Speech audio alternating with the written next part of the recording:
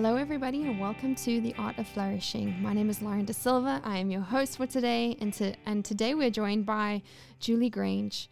Julie was born and raised in a small town in the beautiful Pacific Northwest. She considers faith and family to be the most important thing to her, and if she isn't spending time with family, she may be loom knitting, reading, or watching a great movie. Julie enjoys history, travel, and spending time with her dogs and cats. The Steep Climb is Julie's first book collaboration, and we were lucky enough to have her make a contribution to Being and Belonging, in which she shares her story of, the steep climb towards overcoming grief. Thank you so much for joining us today, Julie. So nice to have you. Well, thank you, Lauren. It's really nice to be here. Well, for those of you who don't know, Julie is one of the contributing authors of Being and Belonging, like I just mentioned, and her contribution is named The Steep Climb. In it, she shares a lot of her story and her, journey through a pretty intense grieving process. And Julie, I was wondering if you could share just a little bit about your story with us. Give us a little bit of context to who you are and what brought you to the place where you wanted to share your story with other people. All right. Yes. So, I did go through a lot of grief, a lot of, I don't know, it's hard to explain all the different emotions that I did go through. And, I wrote this chapter and I wanted to share it because it's something that has been dear to my heart, where I know that I'm not the only person who's gone through this. And I guess I could say that it's something that just kept telling me, you've got to get this out, so you can do more of the healing process as well. And it, what brought me to that is growing up, I lived in a pretty sheltered life, I guess you could say, small town. My parents, I never saw them fight. They were like the stronghold of the family. And, I was really secure in my friends and family. I knew they would always be around. And, so I guess I got into this kind of a thing where I knew that all these people would be in my life. I knew they would be supporting. I knew I had these people. And, so I met my husband later in life, and I moved away, 2,000 miles away, to this different culture, this different backgrounds. I didn't know anyone. And, I thought, well, my husband's not going to be my stronghold, my person that's always going to be there. He's not going to let me go. I won't let him go. So I felt secure in life. And unfortunately, it didn't stay that way. Life happens. And especially, the first couple of years of marriage can be really difficult. And so my husband and I, through many things, we ended up separating. And I moved back the 2,000 miles to where I grew up at. And, so that I feel very deeply about things. And, besides normal grief, I just felt like a failure. I felt, I didn't even know if I'd hear from him again. I didn't, he had just said, we're divorcing. And I'm like, I took it so literal and didn't think there was any hope at all for us. And then when I moved back, my dad had, he had Alzheimer's before I moved away, and he had progressed quite a lot in the time I'd been gone. And so I thought, what more could it be? And I ended up losing a family friend that I had known my whole entire life, and losing my uncle and my dad. And then, not long after I'd moved back, I found out I had a tumor. So all of this separation, the loss of 3 family members, the tumor, was all within about 8 months. Mm. And I actually was kind of worried about myself, because the grief was so intense, so much, and I, didn't know how to process. And I became really angry, and I know I was not a pleasant person to live with or be around at all.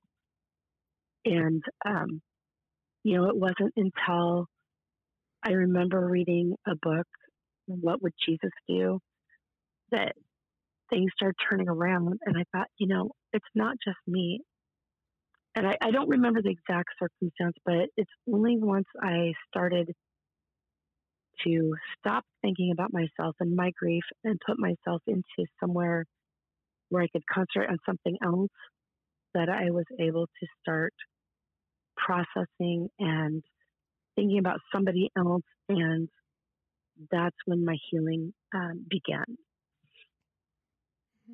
Um, I, I, I guess I would start thinking about when I talk to somebody, what would Jesus do, or what would he say? And I had to have forgiveness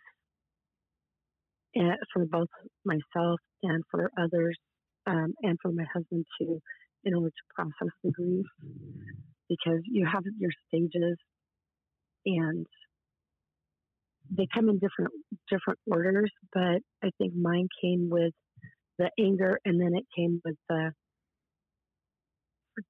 forgiving or acceptance, and then all the time during this, the other things pop back up. It is like back and forth between this stage and that stage.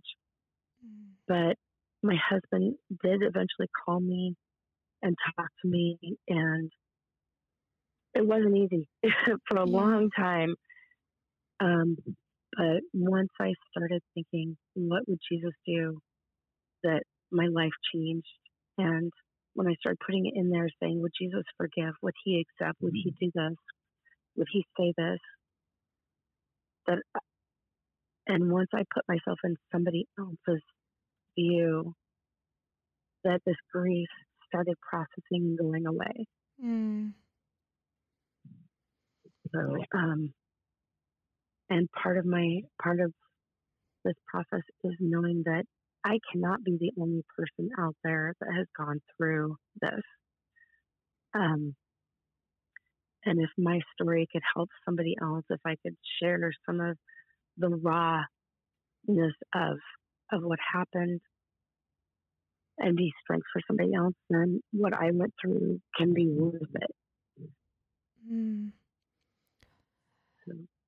Thank you so much for sharing that. I've got so many, my thoughts are ping-ponging off so many things that you've said, but I just wanted to kind of highlight what I heard or what I learned just from listening. And I've had the privilege of reading your story a number of times, but just listening to you share it verbally and unpack that experience. I mean, it sounds to me like that the book that you read or just that phrase, what would Jesus do, just gave you a brand new perspective on the experience that you were going through, and kind of almost even a tool, right? So I think one of the hardest things about grief, at least in my experience, was that I didn't know what to do with those intense emotional experiences. And you're right, the grief comes in waves and in phases, and you get really angry and then really sad and really depressed, and then you try and do some forgiveness work, and then you feel really angry again.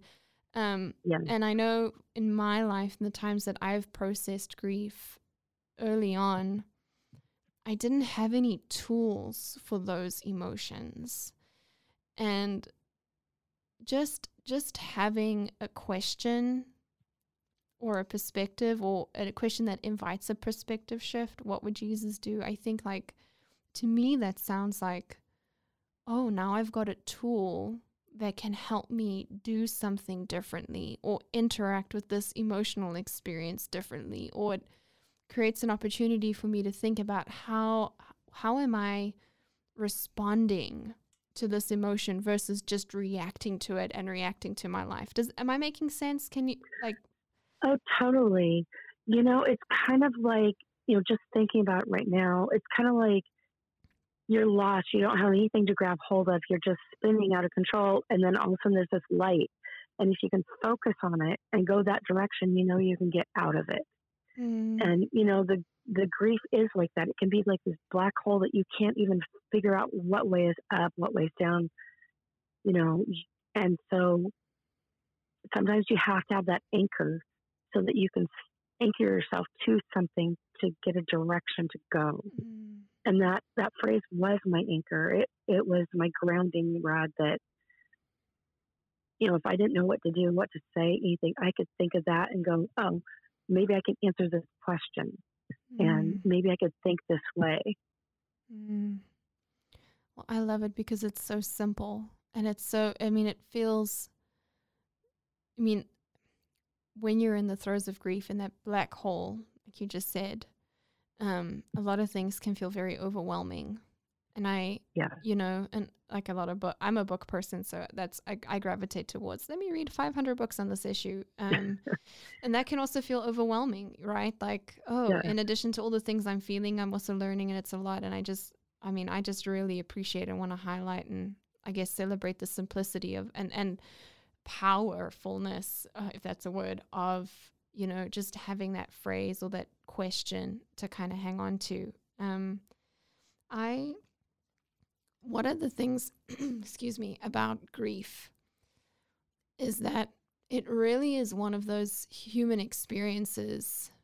Like, it's probably one of the most intense experiences we can go through as human beings. And it is like, grief is not one feeling, it's a collection of them, or it's not one experience, it's a collection of experiences. And it's a collection of experiences that can really, I think, really define what it means to be a human being. And I would wanting to know from you, like, what does fully embracing being a human being mean to you in this context of processing grief? I think it means that you have to accept that you have feelings and be okay with each of those feelings. Because if you don't, it's kind of like a puzzle piece. If you leave out any of your feelings, you have an incomplete puzzle, and an incomplete person. And you have to accept all of that in order to process. You have to accept all of these pieces in order to talk to somebody else, because everybody has the same pieces. How they use them is obviously different, but we all have something we can identify within each other, and we've all experienced things. May not be in the same way, but you know that somebody else has feelings, and so grief actually has a way of bringing people together. Because I feel like more than any other time, when you're grieving, you crave somebody else to identify, to comfort you, to maybe you comfort them. So it's, there's so many times where you see these grief counselors or grief groups, and that's it, because there's so many people that experience it, especially in the world today. It's a tough world out there. And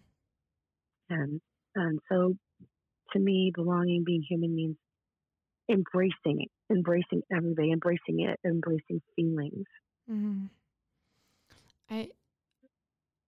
I love that. And I think that what you're saying about, like, that we, in this really intense season of life called grieving, how much we crave connection, and how our culture, I don't think is prepared for the intensity of that emotional experience, that human experience.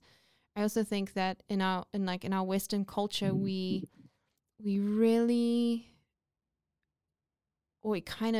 keep the hard stuff in the shadows, right? Behind closed doors, inside the closet. And we make grieving a private process where, like, I love what you're saying, like, it's actually a collective process. And I know just from, like, being able to live in a country like South Africa that the not Western cultures, grieving was a public ceremonious act, and that people would, like other cultures create a grieving process that is deeply connected and deeply communal and deeply collaborative, which Yeah. I think is something that we can maybe learn from. But I also think that our tendency towards religion, like how we interpret our faith, Hmm. like I find that in the US at least, like there's this weird assumption. It's not, I think it's implicit. So it's not conscious or something that we say exactly the way I'm about to say it, but like that God, I think what we kind of assume is that God wants us happy and laughing and on top of the world and in good spirits, that we shouldn't be trusting our emotions and that our emotions are bad, or that some emotions are bad and Right. some are good, some are evil, some are good. And I think that a lot of the times, especially anger, falls into the bucket of, oh, well, that's not good, or that is evil, Right. or not pleasing to Definitely. God, and sadness too, deep grief, like the sadness, depression part of faith. Like I know people who have struggled with depression and have been told it's because they don't have enough faith.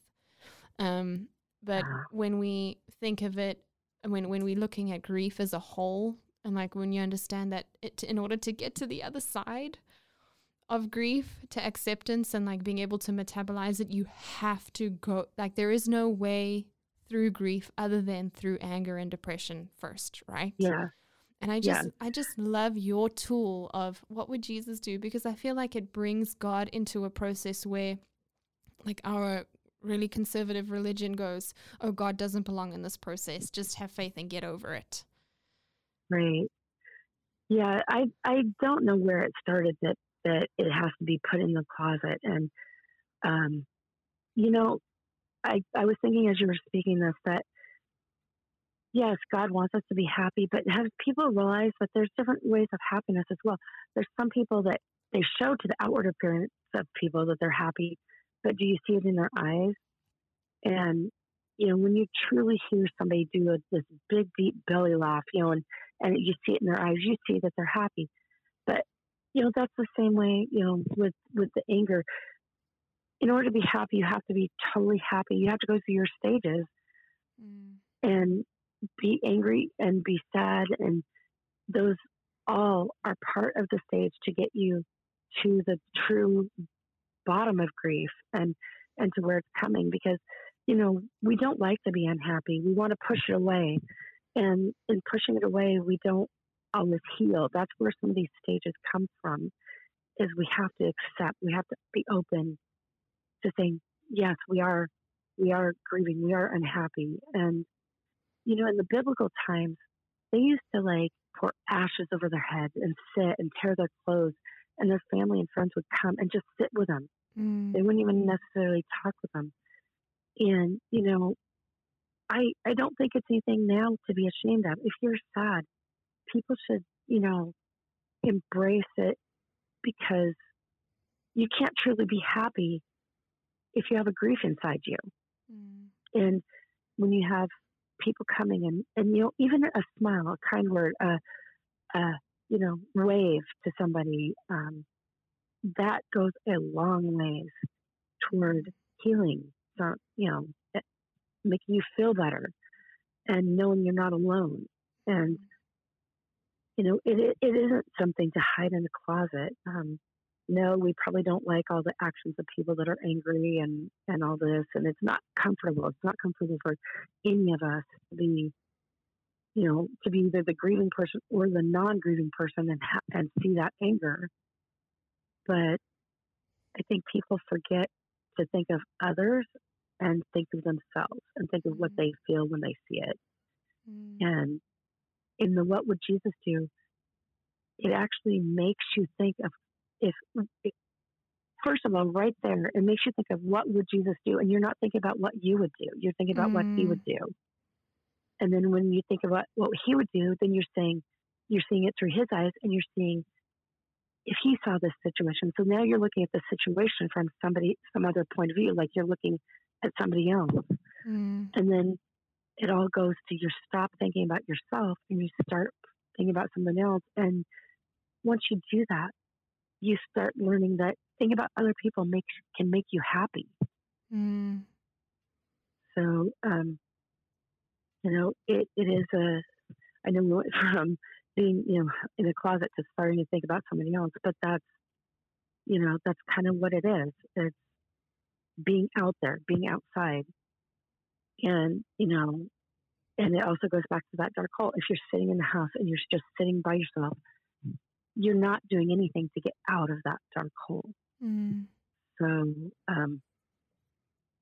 and I guess it would also be like for me, part of mine is how can I help somebody else? Because I've experienced this. So how can I help them go through their thing? How can I help them embrace the whole thing? And maybe by helping them go through, maybe they're going to help somebody else. It's kind of like that pay it forward movie. It all domino effects into somebody else. You help them, they help somebody else, they help somebody else, and then we've helped each other collectively. So true and so good. Julie, what kind of wisdom nugget or soul treasure are you hoping that anyone reading your story or in the book, what do you hope that they take away from reading what you share with us? I think another thing that I read once was it's a Native American thought of don't judge somebody until you've walked a mile in their moccasins. And I think that's the lesson or the thing that I keep coming back to is that you don't know somebody else's story until you've walked in their shoes, and that once you walk in their shoes, it actually it can increase your own joy of life when you've expanded out to include everybody. And we're all people. We all want to be loved. We all want friends, and we're not each other's enemies.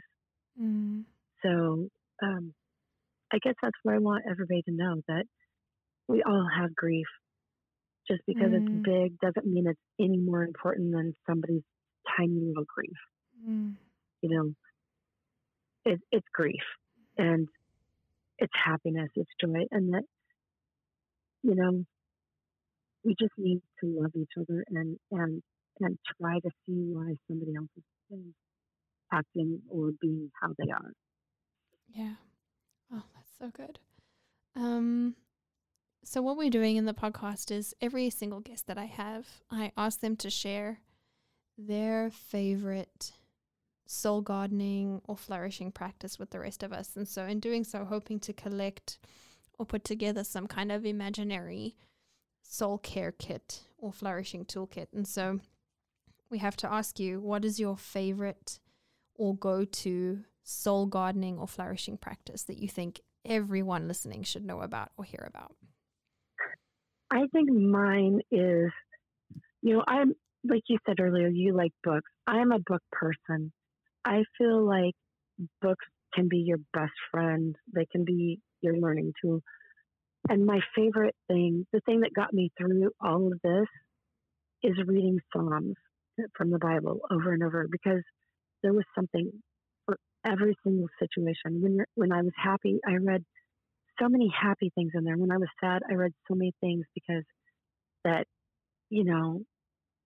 David, who wrote most of Psalms, he experienced all these things.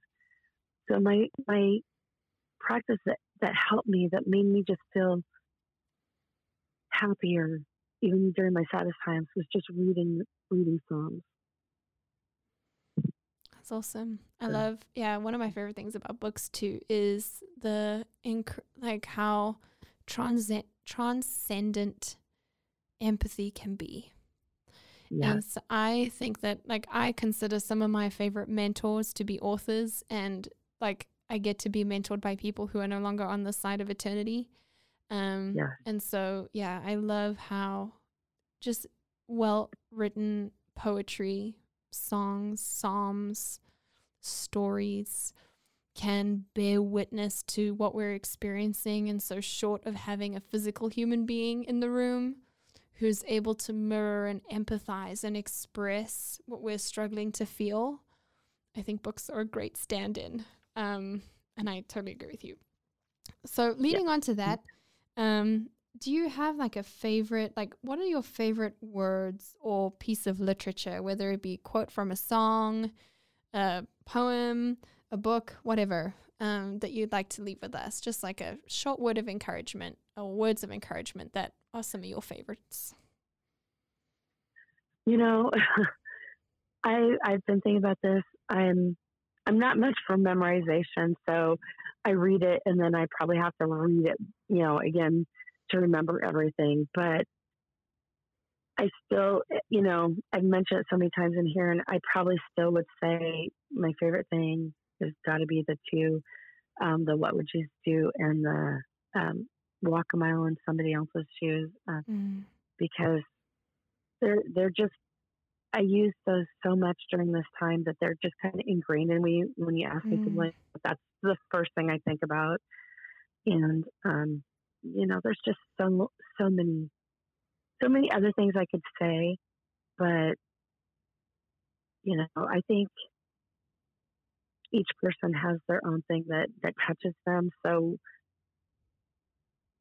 I would just have to tell somebody that whatever makes you feel better, or whatever you find that is the first thing you look for when you're feeling down, that's what you should take with you, or write it on a mirror, put it somewhere, but look at it multiple times a day. That's what you need to have. Awesome. Yeah, I love that. It's an iteration of what we would call the golden rule: to treat others how we want to be treated, to love others. I love that so much. Well, Julie, thank you so much. Thank you so much for sharing with me today. Thank you so much for chatting to me.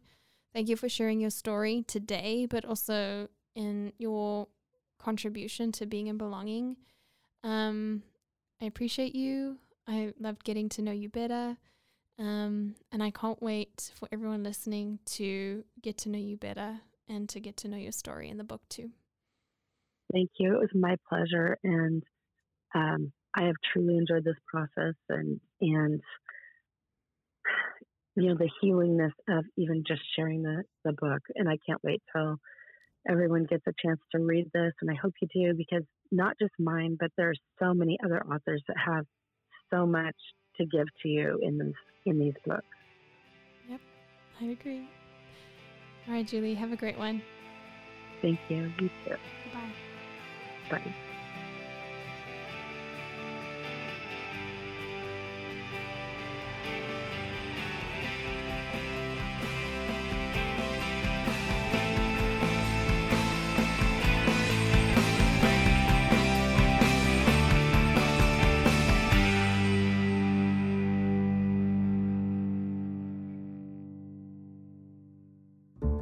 This has been a Rogue Media Network production.